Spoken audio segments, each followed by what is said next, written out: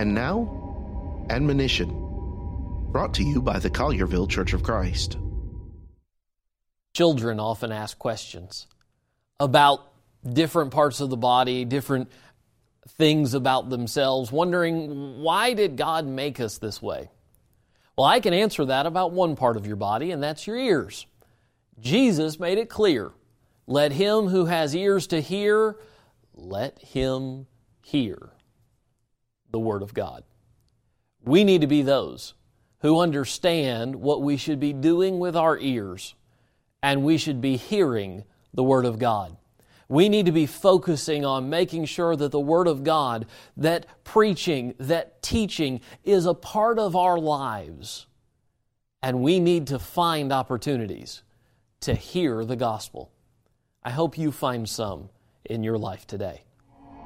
For more from the Collierville Church of Christ, visit colliervillecoc.org.